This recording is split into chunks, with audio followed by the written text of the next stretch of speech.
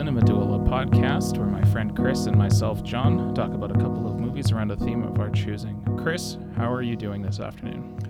I'm doing okay. It's a beautiful spring afternoon. We're still quarantined, but things are looking to sort of be coming around the curve a little bit, at least here in New York. How about you, John? How you doing?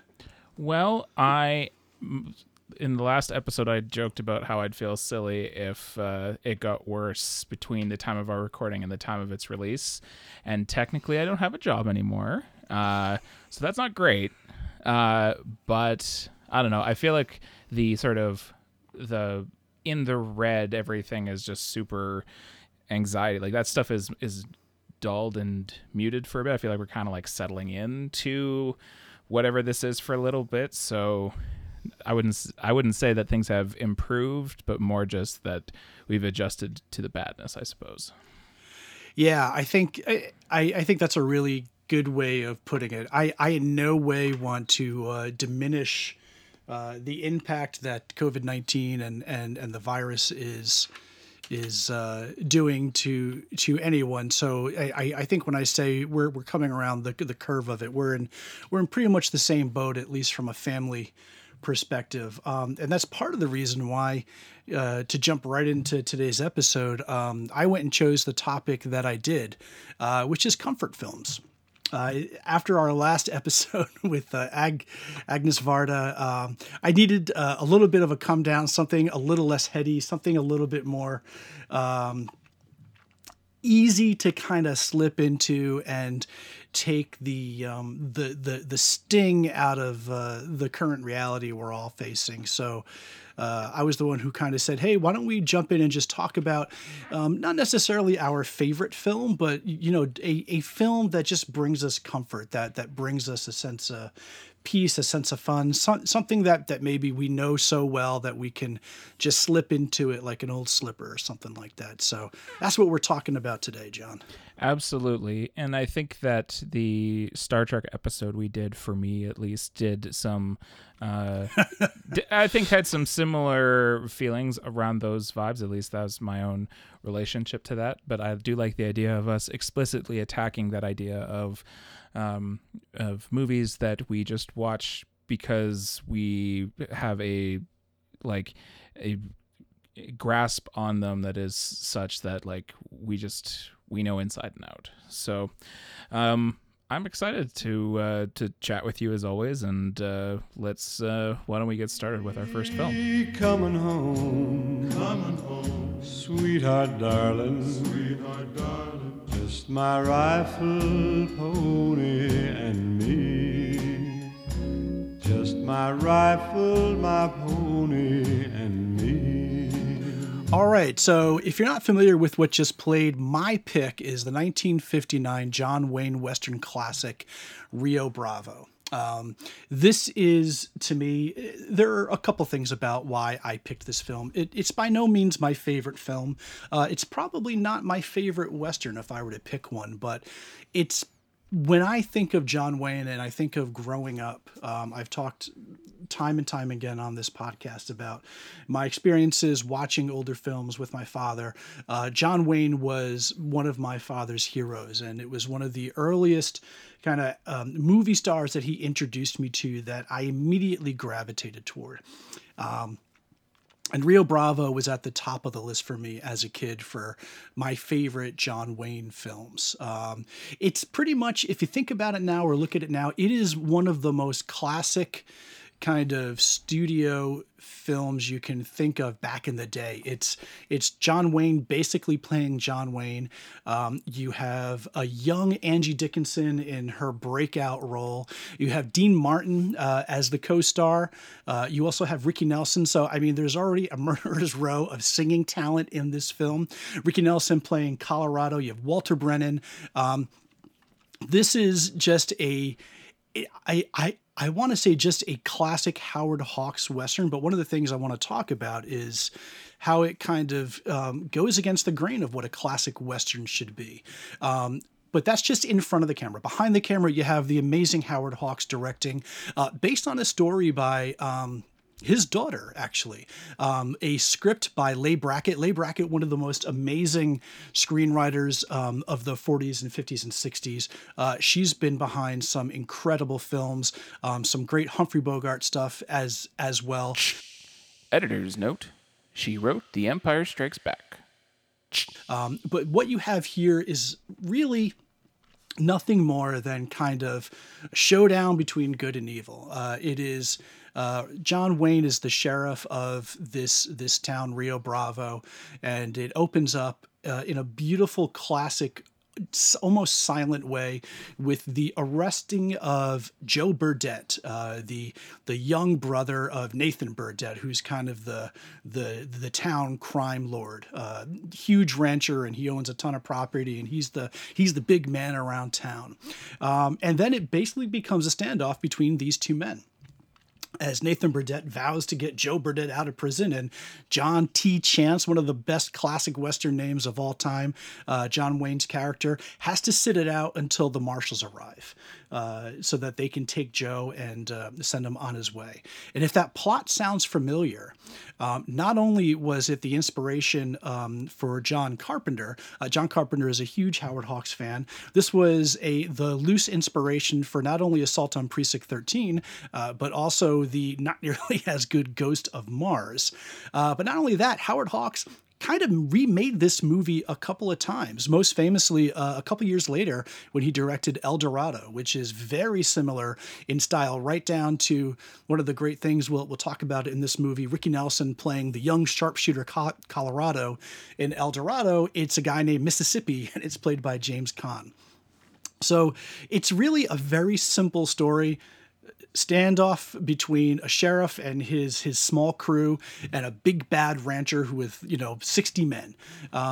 But the way that it goes about the movie is really interesting. So before we kind of talk about some of those things, John, this is going to be an interesting counterpoint because the second film, both you and I know pretty intimately, but I think this might have been your first time actually seeing Rio Bravo. So going in, I wanted to jump off with what are your thoughts and experiences with Westerns in general? And then what did you think coming into Rio Bravo? I came into I Westerns weren't a big part of growing my movies watching growing up. I would say that when I started this is gonna sound weird, but when I played Red Dead Redemption, the first one, I played through that whole game, and then I decided, you know what, I'd like to watch some Westerns, maybe not like all of the Westerns, but I'd like to watch some. And so I started watching some of the Clint Eastwood stuff. And this was actually also around the time that I was starting to check out Kurosawa as well, which you mentioned how this movie gets remade several times over the years. That felt a bit similar to the way that a lot of Kurosawa's stuff gets filtered down through the years as well, often through Westerns in particular. Trying to put aside sort of my personal feelings about John Wayne's, let's say, outside of film acting stuff aside, John Wayne seemed to me to be always sort of a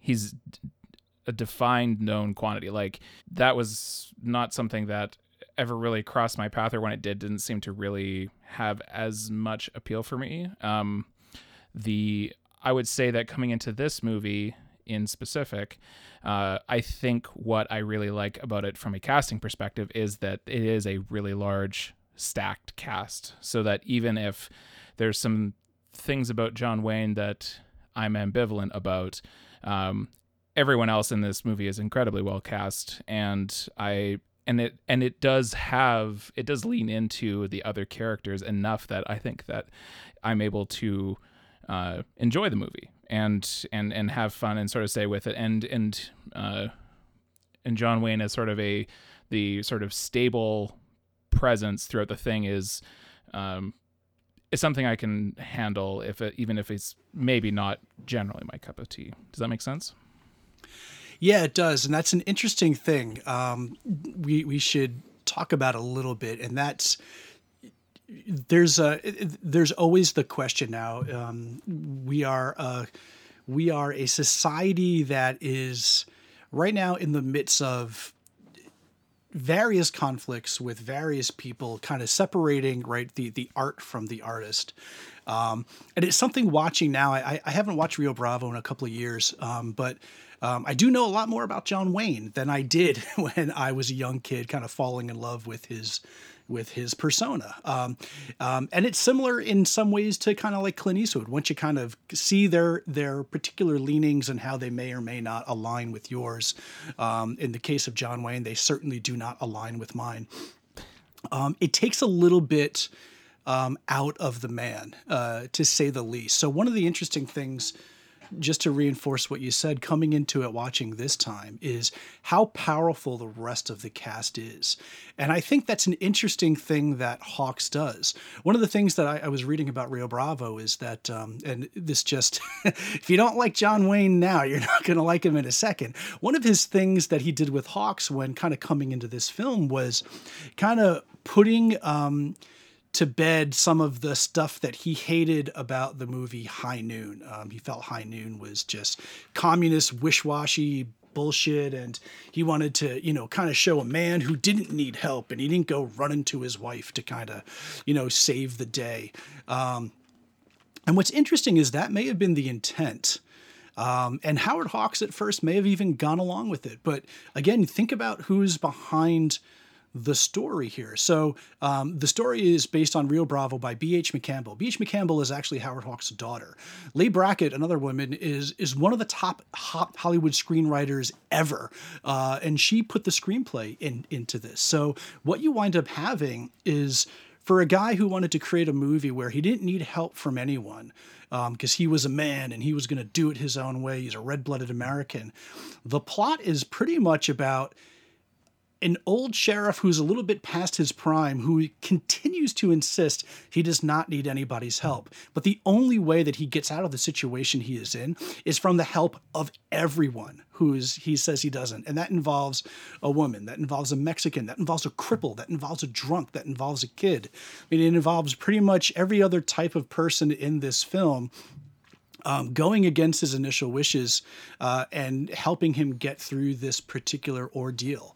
And it's something that really came through to me in this viewing that it maybe didn't before. I'd always been the, John T. Chance and his amazing chemistry and how he kind of holds himself and guides the rest of the cast. But watching this viewing, I came away with a ridiculous amount of respect for not only Angie Dickinson, who I think just kills her role. I believe she won a Golden Globe when it came out.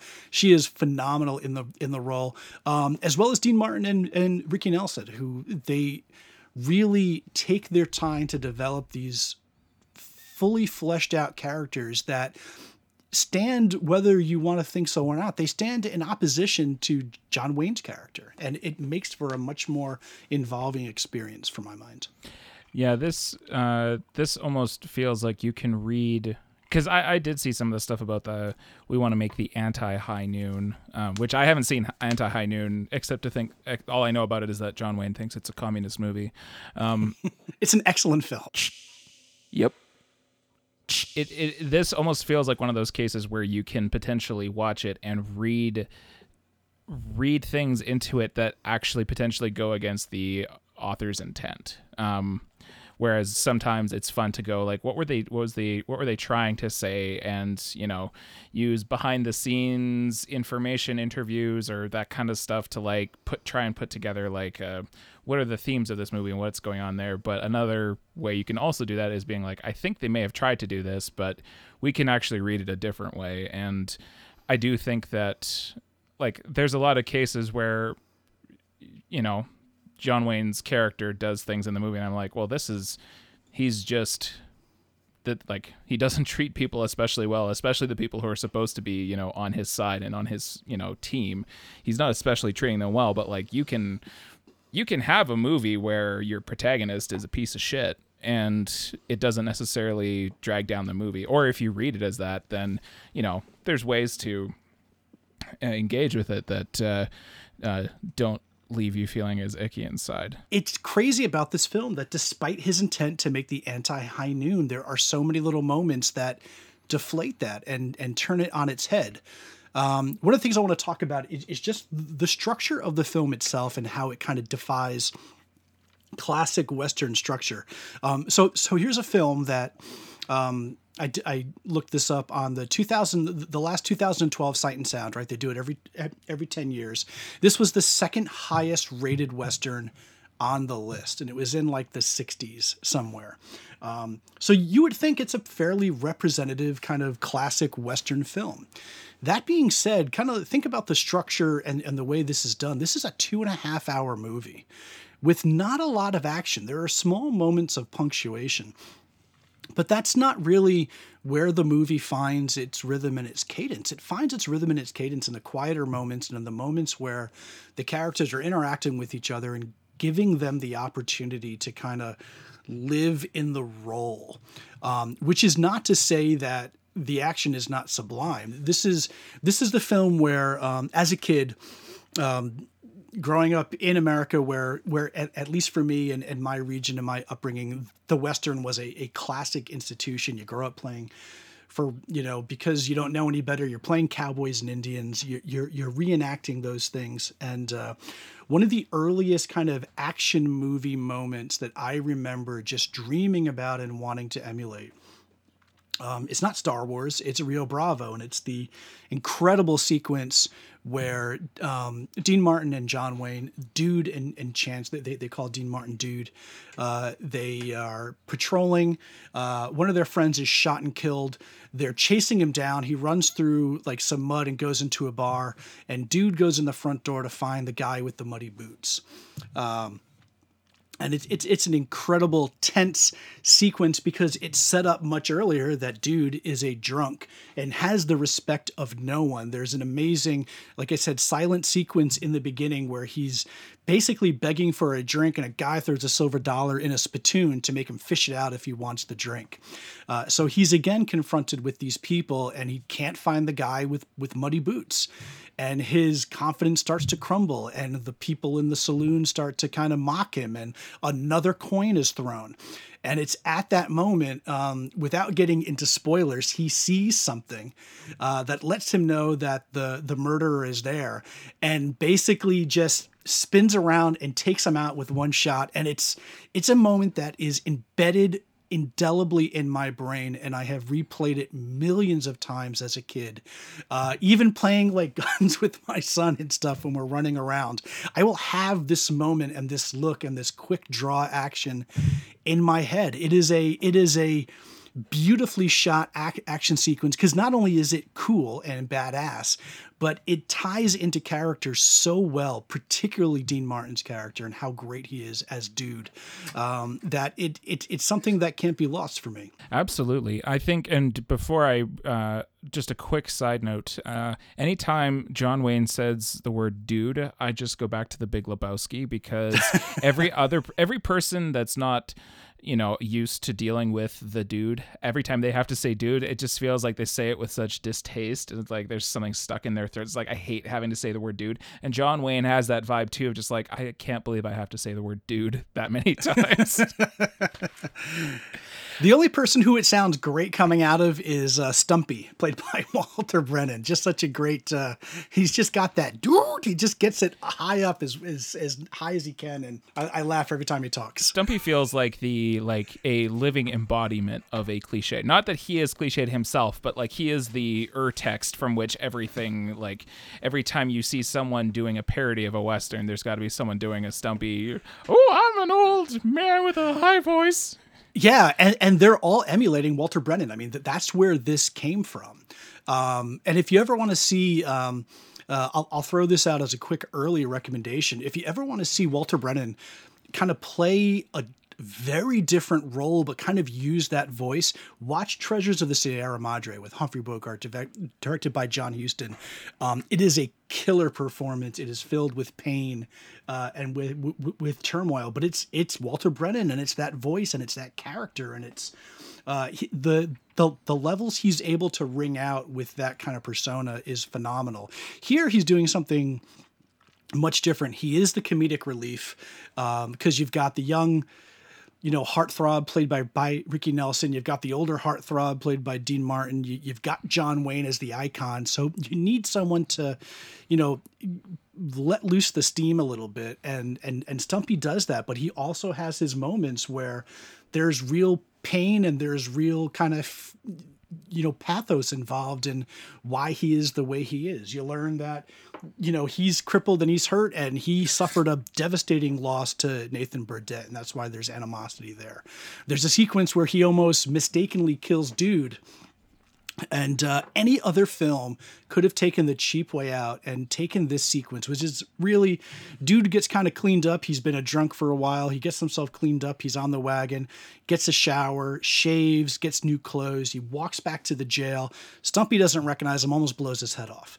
Any other film would have played that as kind of a wah, wah, wah kind of joke.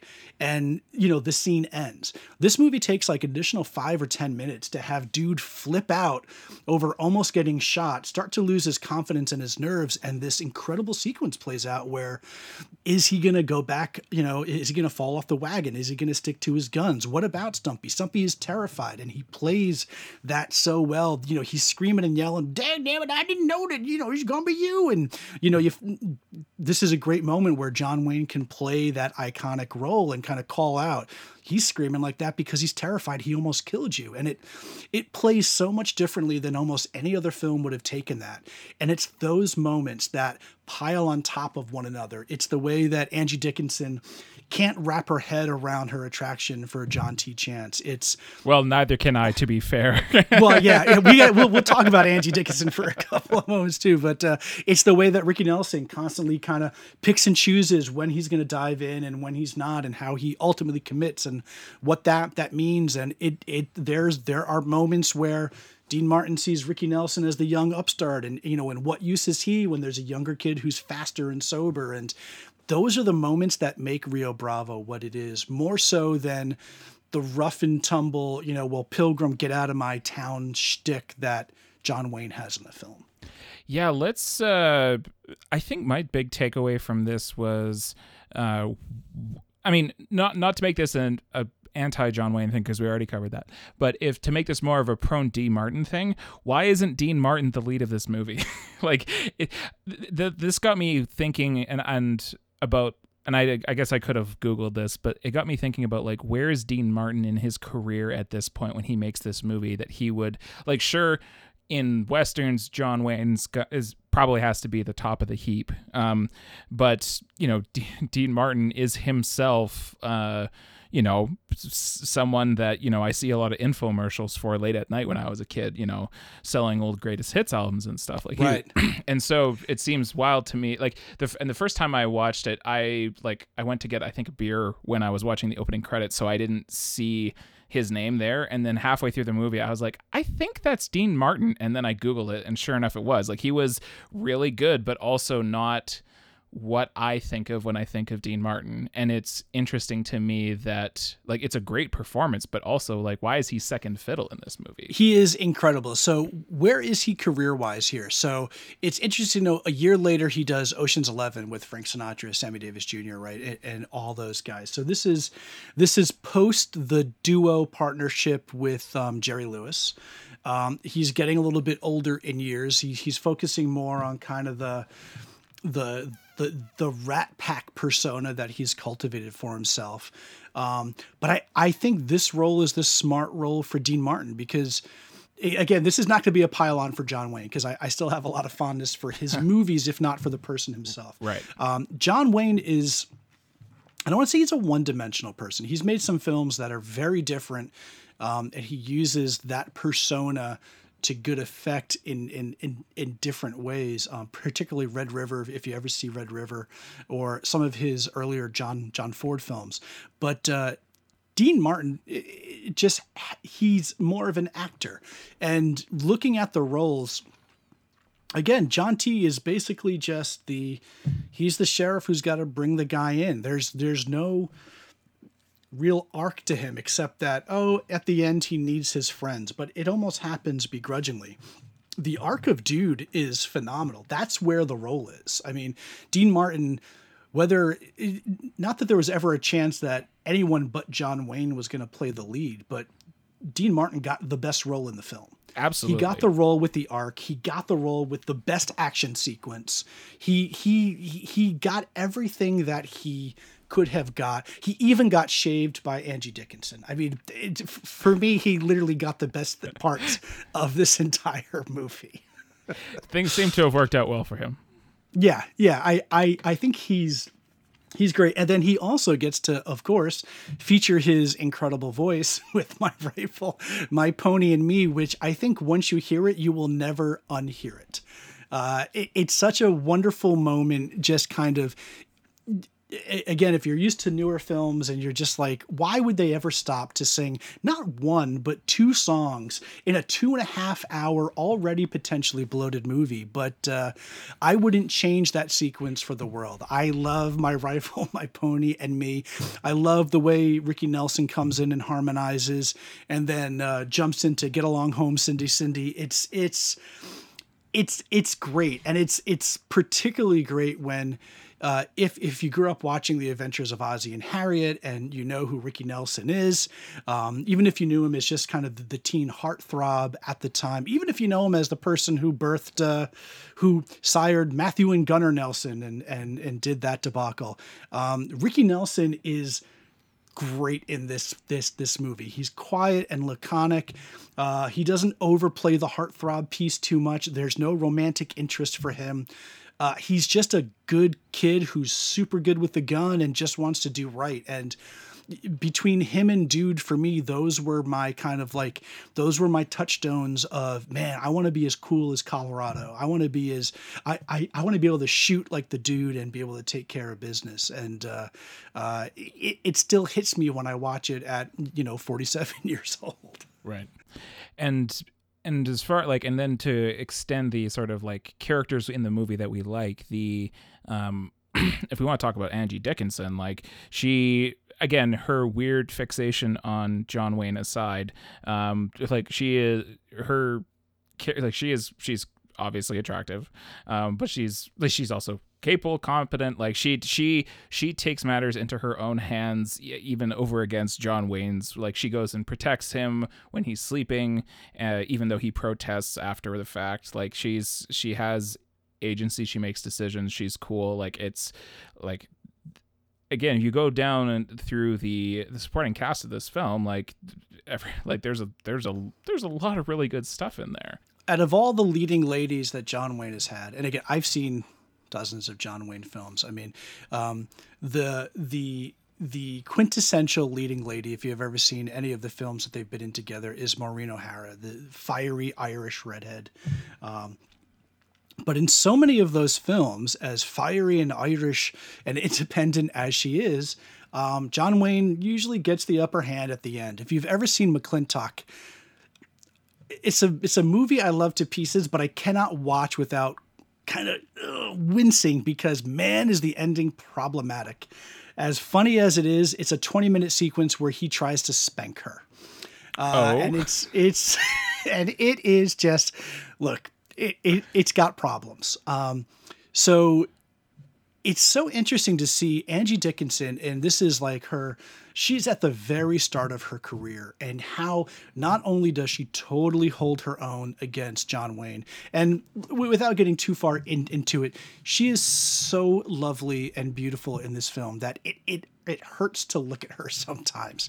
And some of that is just purely physical. I mean, she is physically unbelievable in my eyes. She kind of turns me to jelly, but it's her attitude. John Wayne never has the upper hand on her once in this film, even though she kind of fawns over him and she gets so totally flustered that she starts to talk 1,000 miles a minute and can't, come out and say straight what she wants to say. She never once lets him get anything over on her. She rules the relationship. She acts with her own agency despite anything he says to her. She never once is subservient to him. And it's an incredible fiery performance. A lot of it inspired by and referenced back to, I'm going to keep going back to Humphrey Bogart because he is kind of my hero of that era. But very much back to Lauren Bacall into Have and Have Not, right down to the wonderful sequence where she kisses him, he doesn't kiss her back, she does it again, and he finally kisses her, and he goes, "Yeah, see, it's even better when two people do it," which is a direct call back to what Lauren Bacall says to Humphrey Bogart in To Have and Have Not.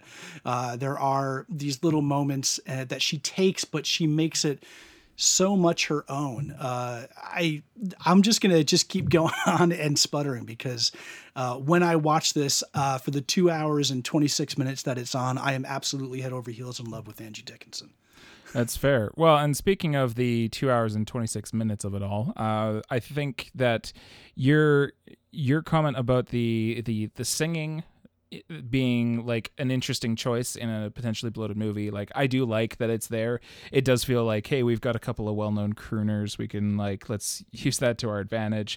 I wouldn't complain about that. And also the fleshing out of characters, taking more time to do that, is something that I can appreciate for sure. I think that I won't lie, I think in both times I watched it, I started to, my focus started to wane a bit. A thing that helps with that though is I do like, although haven't watched as many of them, I like the design, like just the old west of it all, the sets, the costume design, the fact that it's shot on film. Like this actually, when I was watching it, I thought of all the Old West stuff from Once Upon a Time in Hollywood.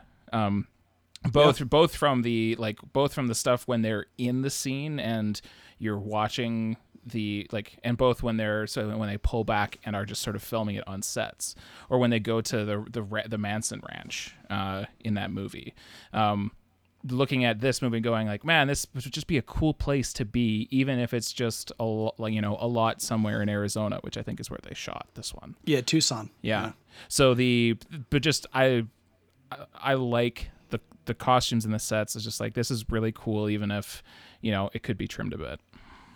Yeah, it's definitely bloated. It's a long movie. And I think one of the reasons why it's a comfort film for me is, again, right? So I'll definitely not argue the fact that it's a little bloated. It's a little overlong. But because it's a film that I grew up with and know so intimately, the time of it for me, which is why it's my comfort film and not yours, is that that's just more time for me to kind of live in the past a little bit and live in. When did I probably see this? Probably 1979, 1980. And just remember what it was like on those days, kind of in the basement in the house with my dad on these terribly uncomfortable couches with corduroy pillows, watching these things on it's funny. I watched this on a 60-inch kind of widescreen TV screen. Back then, I probably watched it on a 13-inch screen, right? Like an old CRT tube. But it was larger than life to me then. And when I watch it now, I immediately feel like that little kid again. And I think for that, if no other reason, it's one of my quintessential comfort films.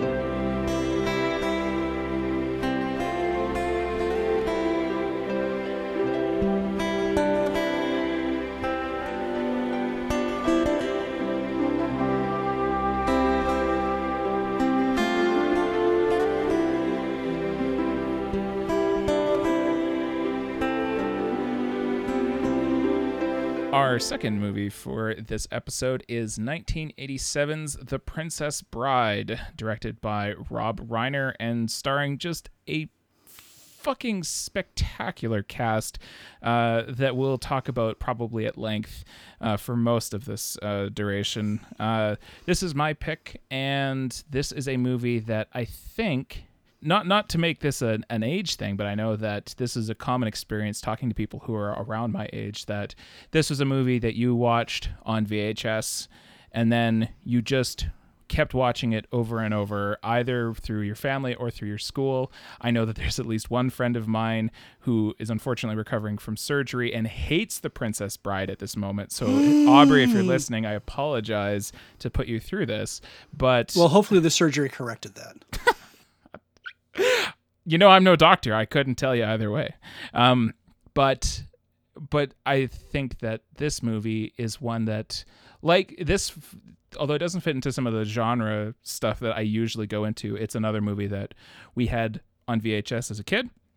We would just watch it every now and then, and at a certain point, I just have the whole thing memorized front to back. The cast is amazing. The performances are, or the dialogue is just incredible. The things where it feels a bit like, even in the parts where it's not like 100% on fire as it used to be, it's rarely feels bad. It's just like, oh, that's kind of quaint and cute. But yeah, that's before we launch into sort of thoughts around it, Chris, what's your take on The Princess Bride?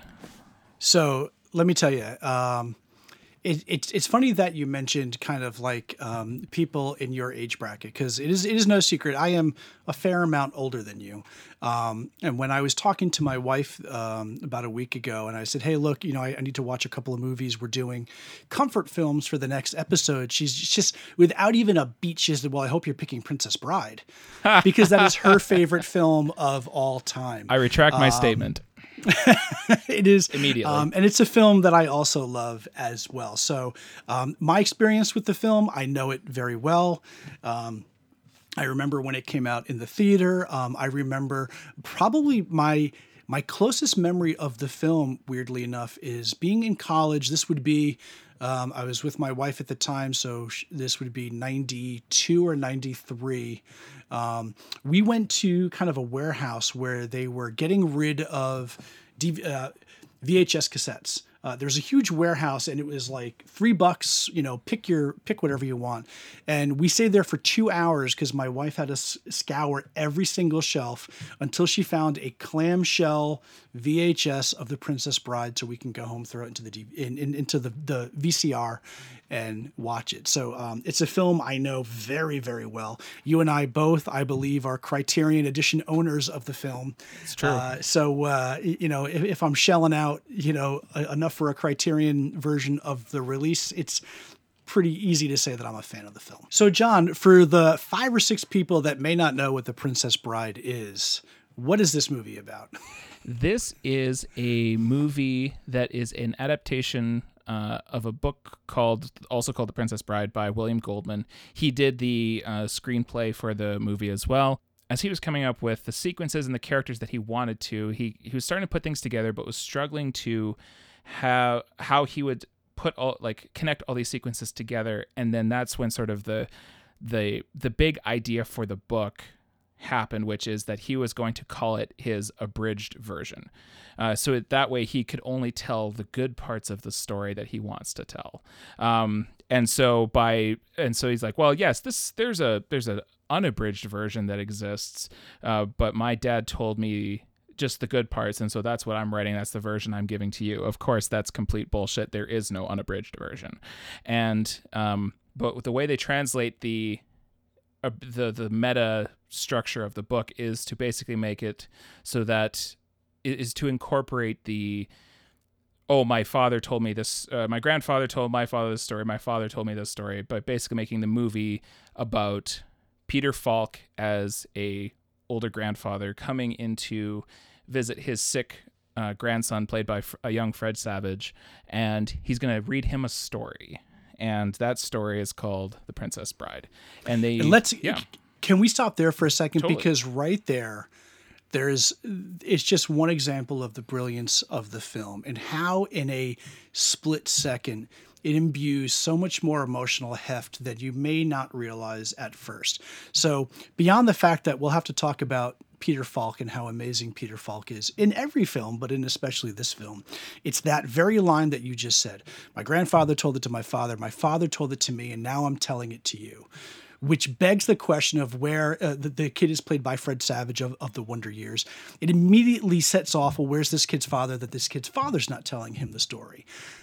It's completely unspoken. It's never talked to again, but there is, whether you key in it or not, an emotional heft in just the way that sentence is phrased, that the father is missing, the father is not there. And that's why the grandfather is coming in to tell this story. And that is such an amazing example of economy of storytelling that is. It is the bread and butter of William Goldman. We should just briefly mention William Goldman is one of the fucking greatest screenwriters of all time. This is the guy who wrote Butch Cassidy and the Sundance Kid, among many, many other things. And the way that he's able to take a sentence and just by what he says, give you so much backstory that doesn't do anything to the film, but just enhances your perception of it, or at least specifically for me, enhanced my perception of it. It's just one split second that makes this movie absolute gold. I guess in this Murderer's Row, who are your favorites? I guess like there, we could talk about any of these people at length, but I mean, is it even a question? Is it even a question? Goddamn, Mandy Patinkin. Yeah. Who you to look at one of the things watching it last night with my wife and my son, we were watching through it, and my wife loves Cary Elwes as Wesley. The movie is the personification for a young boy with wish fulfillment. You know, it's a young farm boy who becomes the Dread Pirate Roberts, who then becomes, you know, the dashing hero who's going to save the princess. But watching it through, I even got this out of my wife. Mandy Patinkin is he is a heartthrob. He is, first of all, drop dead gorgeous in this movie. He has, again, just like Dude in Rio Bravo, he has the arc where Wesley is always Wesley, and he undergoes a change from young farm boy as you wish to, you know, Dread Pirate Roberts to Wesley the dashing hero. But it's really it's really Mandy Patinkin as Inigo Montoya who steals the movie every single second. And one of the things that The Princess Bride does really well, and is personified in Mandy Patinkin's performance, is it is very whimsical and it's very romantic. Mark Knopfler, who did the music, the theme song, you know, this is a storybook story. This is a story. This is a storybook. That's very much what this is, in the way that it's played. And Rob Reiner, who I don't love as much as other people do, he knocks it out of the park with the way he films it. He films it like a children's story. It's not high adventure. It's not Lord of the Rings realism. It's a storybook fantasy. And for the most part, everybody plays it like a storybook fantasy, except when it gets serious. And when it gets serious for Mandy Patinkin, when he talks about what happened to his father, when he talks about the scars that he gets, those moments are played with so much gravitas that it turns the movie on a dime into this completely different mood that you would not buy normally because of the tonal shift, except that Mandy Patinkin sells it like a motherfucker. He is hands down the MVP of this movie, and I will fight anybody who says otherwise. You know, so then I won't say otherwise, but then, except to say I agree. Don't make me break quarantine and go those thousands of miles to get up there. I will 100% agree. And then let's also talk about other wonderful things like motherfucking Wallace Shawn. Let's talk about him. It's inconceivable that we don't talk about Wallace Shawn as Vizzini. And actually, when you think about it, even his best line is actually a Mandy Patinkin line, which is, I don't think that word means what you think it means. You know, but Wallace Shawn does the same thing. It's harder for him to pull off because he's Wallace Shawn. I mean, and there's a physical thing with him that just lends itself more to the comedic. And he's doing the lisp, which he doesn't normally have. But he has moments where he breaks and gets very serious, where he tries to play very threatening to Princess Buttercup. And for, you know, a little short, bald, lisping guy, he sells it because he's just the consummate actor. He knows how to play to a camera and he knows how to play to a performance.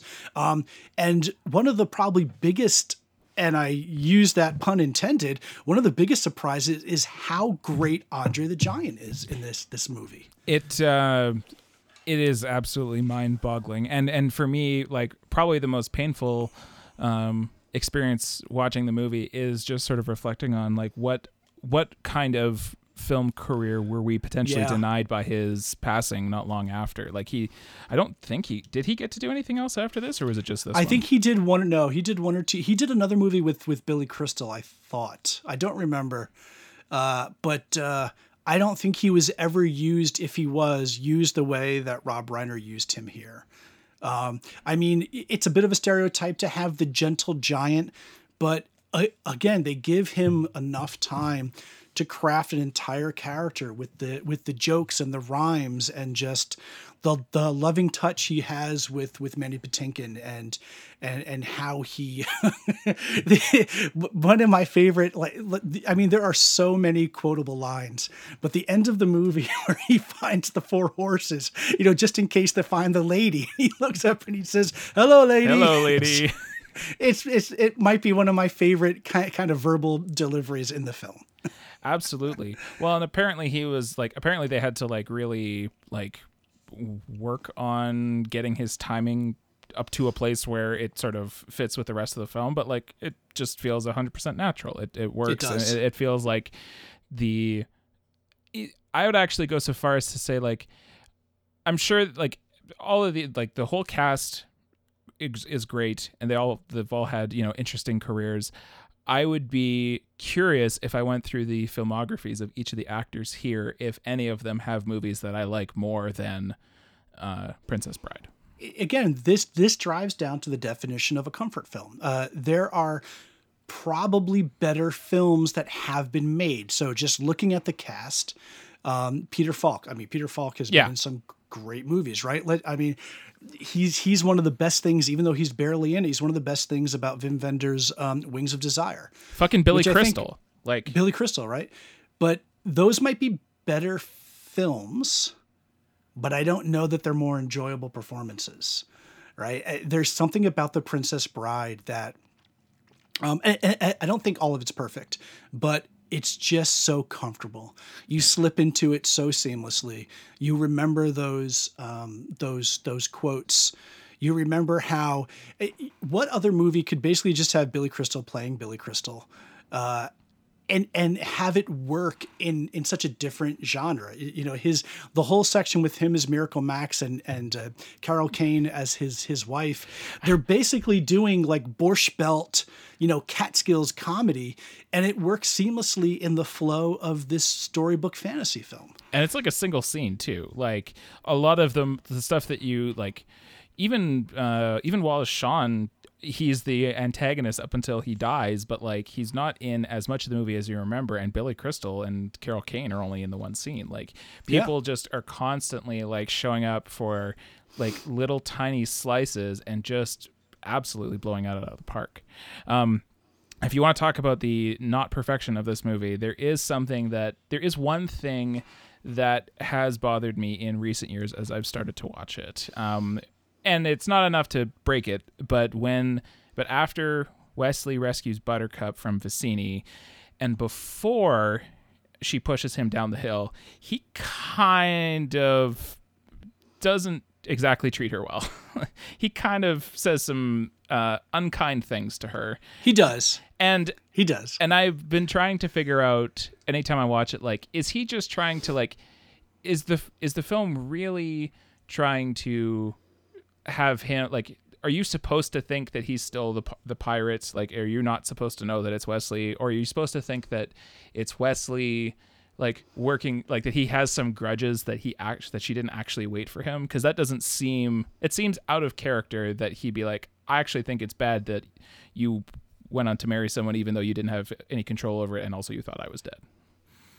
So let me throw this at you.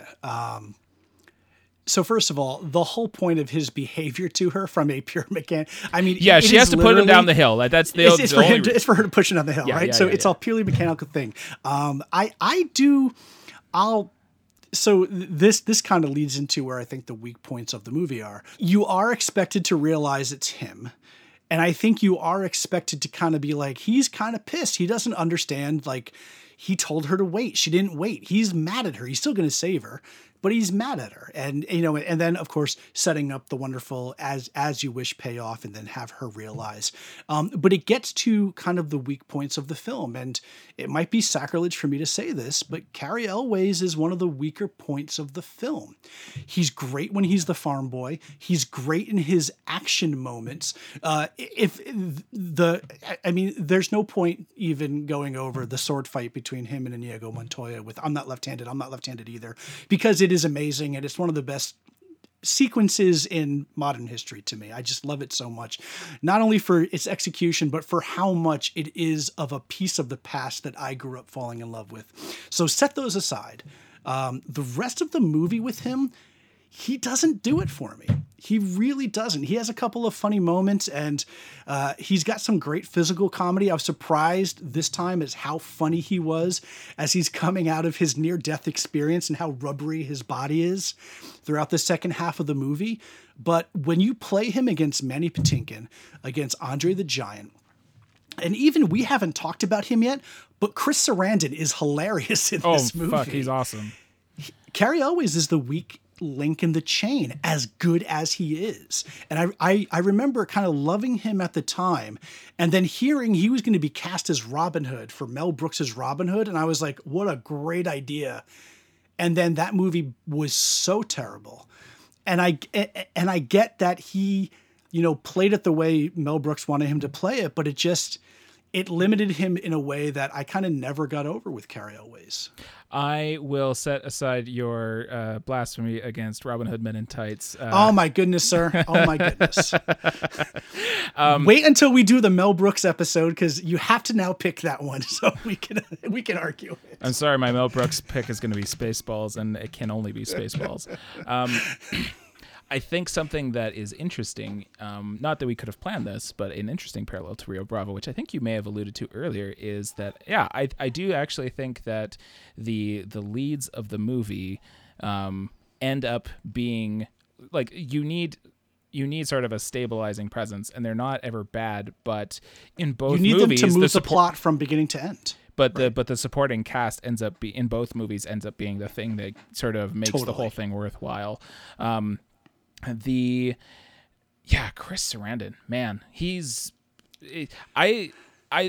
for me, actually, I think if we're talking weak points, I think Christopher Guest, I think his sort of like cold underplaying of the character sometimes gets overshadowed, and I can't tell if that's meant to be like you can't have everyone be Billy Crystal, but like I have a hard time placing where I think it's intentional, but I can't tell if it's meant to be like, no, he has to sort of be more reserved than everyone else. Yeah, no, it's probably intentional, but he is completely overwhelmed by everybody else in the film to the point where he really doesn't leave an impact.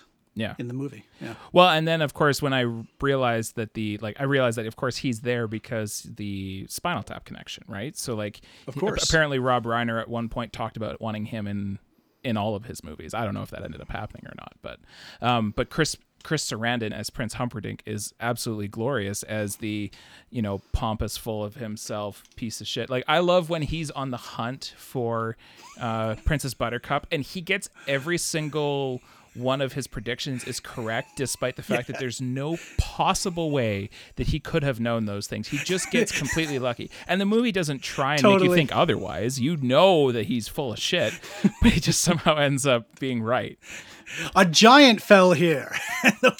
He smells. Oh, so great. He smells the odorless iocane, and it's like, I know this is iocane. I'm like, iocane powder. I'd bet my life on it. Every line that he delivers is gold. No one delivers lines like he does in this movie. And then at the end, when he loses, right? A battle to the death. No, a battle to the pain. And that sequence is so stupid. Except that Chris Sarandon plays it so beautifully that I forgive how dumb the things that Cary Elwes is saying. Like, I don't buy it for a second. That just sounds stupid. But the fact that Chris Sarandon also thinks it sounds stupid is what makes that sequence brilliant. It totally rests on his shoulders and he carries it.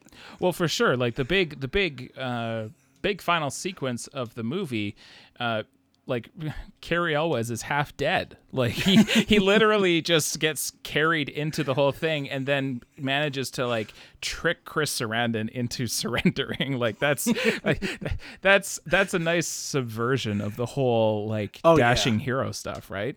And even when Chris Sarandon realizes it, he's so happy that he wasn't fooled. Yeah. That there's just that I knew he was bluffing. Moment.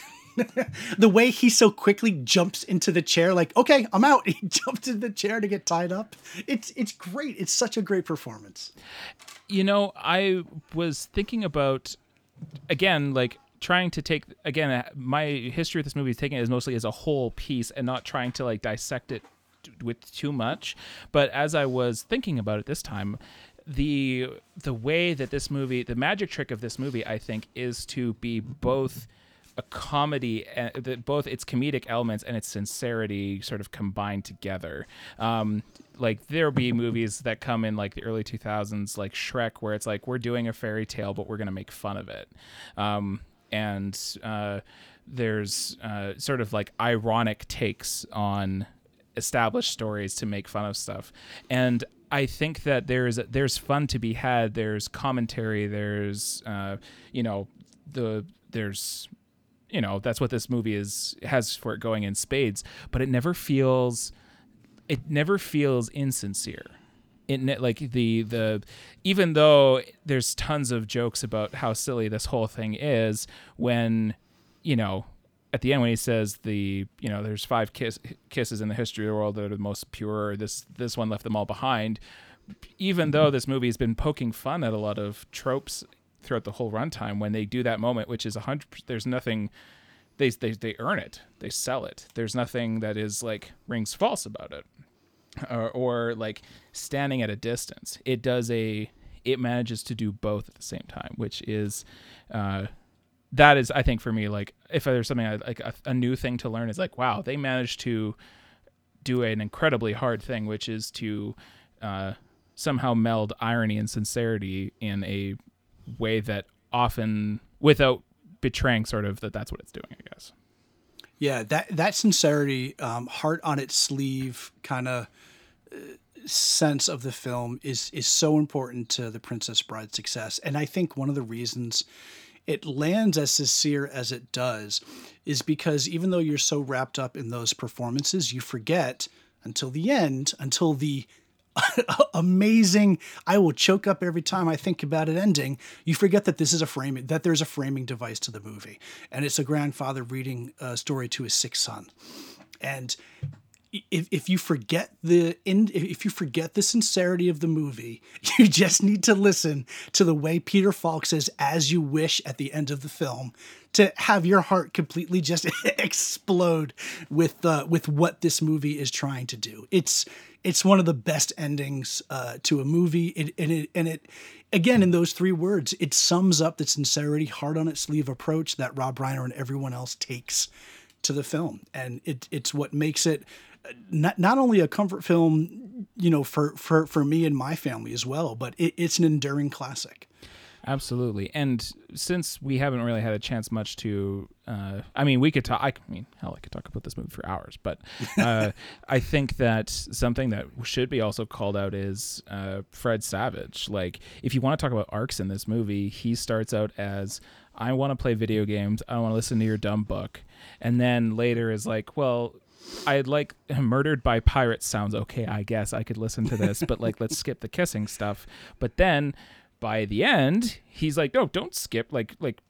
He's clearly invested, and you are able to track, like, that is also helps to tip you off, like, how invested you should be. Like, you are able to track his progression through the story as your own as well, where he goes from, this is dumb, I hate this, to I'm completely bought in on this story, which ends up being, like, again, sure, Deadpool will, call back to that many years later when they do the PG-13 version of Deadpool 2. But like, for the most part, like, you don't think about Fred Savage that much. But I think he ends up being a big surrogate for people watching this movie to track their emotional responses as the movie progresses. Oh, Totally. It's so easy to kind of give short shrift to the kid, right? Because he's just the conduit from which you tell the story. But having a 12-year-old boy who is obsessed with video games and, would prefer to do that than visit with his grandparents, I can tell you full on, Fred Savage nails it. He nails what it's like when you're there. You just want to sit and play your dumb game, but now grandpa's over and you got to pay attention to him. And it's done perfectly. And just the way that I can't add anything to it. He is the gauge that we buy into the film. And it's a small performance, but without Fred Savage doing what he does, you don't get the payoff and you don't get the arc at the end. So it's essential. Like almost everyone else is in this movie, Christopher Guest and kind of Carrie always accepting. And we didn't even talk about Robin Wright. This is her debut, introducing Robin Wright as Princess Buttercup. I mean, an actress who is phenomenal and rightly, applauded now. She's fine. Yeah. Well, she's fine. I'll say that. I mean, I typically point to Natalie Portman as like my first movie crush from episode 1. But I mean, but Robin Wright probably deserves a spot there too. I think she is able to, she's able to hold her own with all of the, like, again, she's not someone who shrinks away from anything. She's able to hold her own with the various people in her life. And as for Robin Wright herself, like, time has only been kind to her. Like her even if she's not someone who's doing a ton of like featured roles, like doesn't get as much high profile stuff or whatever, but like she was great in Unbreakable. During the years that we saw House of Cards before we realized what a piece of shit what's his face was, like, she was awesome. Like she was incredible in the House of Cards show.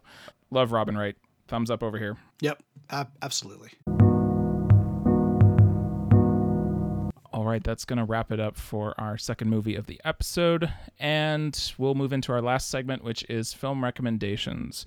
Along the lines of comfort movies, I'm going to recommend 1981's Condor Man, which is a Disney film, which is, in my experience, very hard to find these days. It is not a well-known movie, but it happens to be one of those movies, like a lot of the movies we've talked about recently, where it was taped off of TV one time and just a movie that we would watch repeatedly. It is a movie about a comic book artist whose designs for his spy comic intrigue the government, and so they basically commission him to say, we'll make all of the gadgets you wrote about in your spy comic, but we need you to be a spy for us for reasons that I don't remember, to be honest. It's been a long time, but I do reserve the right to pick this if we ever do a live action Disney episode. But you got it. And this is something that I think, like what a lot of people put as their comfort movies, are not necessarily movies that are good or the best, but one that I could watch forever. And it has Oliver Reed in it as the big Russian bad guy. So that's a lot of fun too. So how bad can it be if you got Oliver Reed in your movie? I'm always down for some Oliver Reed. I don't know if anyone talks about Oliver Reed these days, but that man was incredibly good looking. It is ridiculous. Yes, he was. He is a handsome man. If we ever get around to doing Hammer films, I will be bringing him up. Excellent. So we'll tease that for a potential future episode as well. How about you, Chris? What do you got for a recommendation for us today? Yeah, so this is an interesting, I'm going to recommend a series, but not everything in the series. So one of the things that we've been doing for our kind of isolation quarantine is we've been doing a movie a night for the whole family, my wife and my son. And now that my son is getting to be a little bit older, he'll be 13 in a couple of weeks, we're finally able to start watching kind of more adult films. And he's started to get the appetite for it, particularly action and espionage and spy stuff. He really seems to have taken a liking to it. So last week, over the course of 6 days, we watched every single Mission Impossible film. So that's my recommendation. Although I can't unequivocally recommend the entire series because I can now tell you, having watched 2 again, 2 is atrocious in ways that warrants its own episode for how bad it truly is. Oh, come on. Don't you like the Limp Bizkit? No, I don't like the Limp Bizkit, and I don't like the amount of weird sex and posturing that's in the film. Nor do I like that the opening credits literally just say, produced by Tom Cruise, directed by John Woo, Mission Impossible 2. Those are the credits. That's it. It is literally a vanity project that is atrocious. However, every other film I think is fantastic. And specifically, I'll note for our buddy Eric, who has been on the show before, he did the Marx Brothers episode with us. We were recently talking about J.J. Abrams in regards to the Star Wars films, and he had made mention about J.J. Abrams kind of being an atrocious director. I would argue, sir, that Mission Impossible 3 is a fantastic film and probably the best film that J.J. Abrams has ever directed. It's not my favorite by a long shot of the series, but the series was really, really fun. Tom Cruise, again, a very problematic person that you have to kind of think through when you watch these films. So when we did watch these films, we kind of talked to my son a little bit about, hey, look, so there's this guy, here's what's going on here. You just need to realize it, but enjoy the film on its merits because it's not pushing any weird Scientology, mumbo jumbo. And it was surprisingly good for him. He really enjoyed. He got the sense of kind of the moral choices there. Loved the action and. Man, even Fallout, which I don't know how people thought about it, but watching it right on the heels of Rogue Nation as kind of a 2-part massive movie, it was great. Loved it. Can't recommend it enough. Fallout's the one that starts with them doing the fake nukes going off.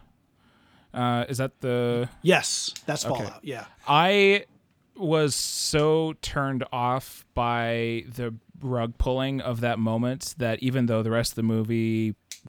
very impressive, I actually was still stuck on that. I was like, I felt so distasteful about it. But yes, I generally like the Mission Impossible movies. Well, Chris, I think that's going to do it for us this evening. Thank you so much again, as always. You can, I don't know, I put my Twitter account on private. This is a weird time, so don't follow me, I guess, or do. If you can track me down, that's fine. But I'll be honest, I am almost entirely not on Twitter anymore. So you could follow to read stuff from, I don't know, 6 months ago, I guess. Hey, you know what? Just watch a movie. Think of us when you do. That's all we need. That's all I need. Well, we'll catch you next time. And yeah, thanks again. See ya.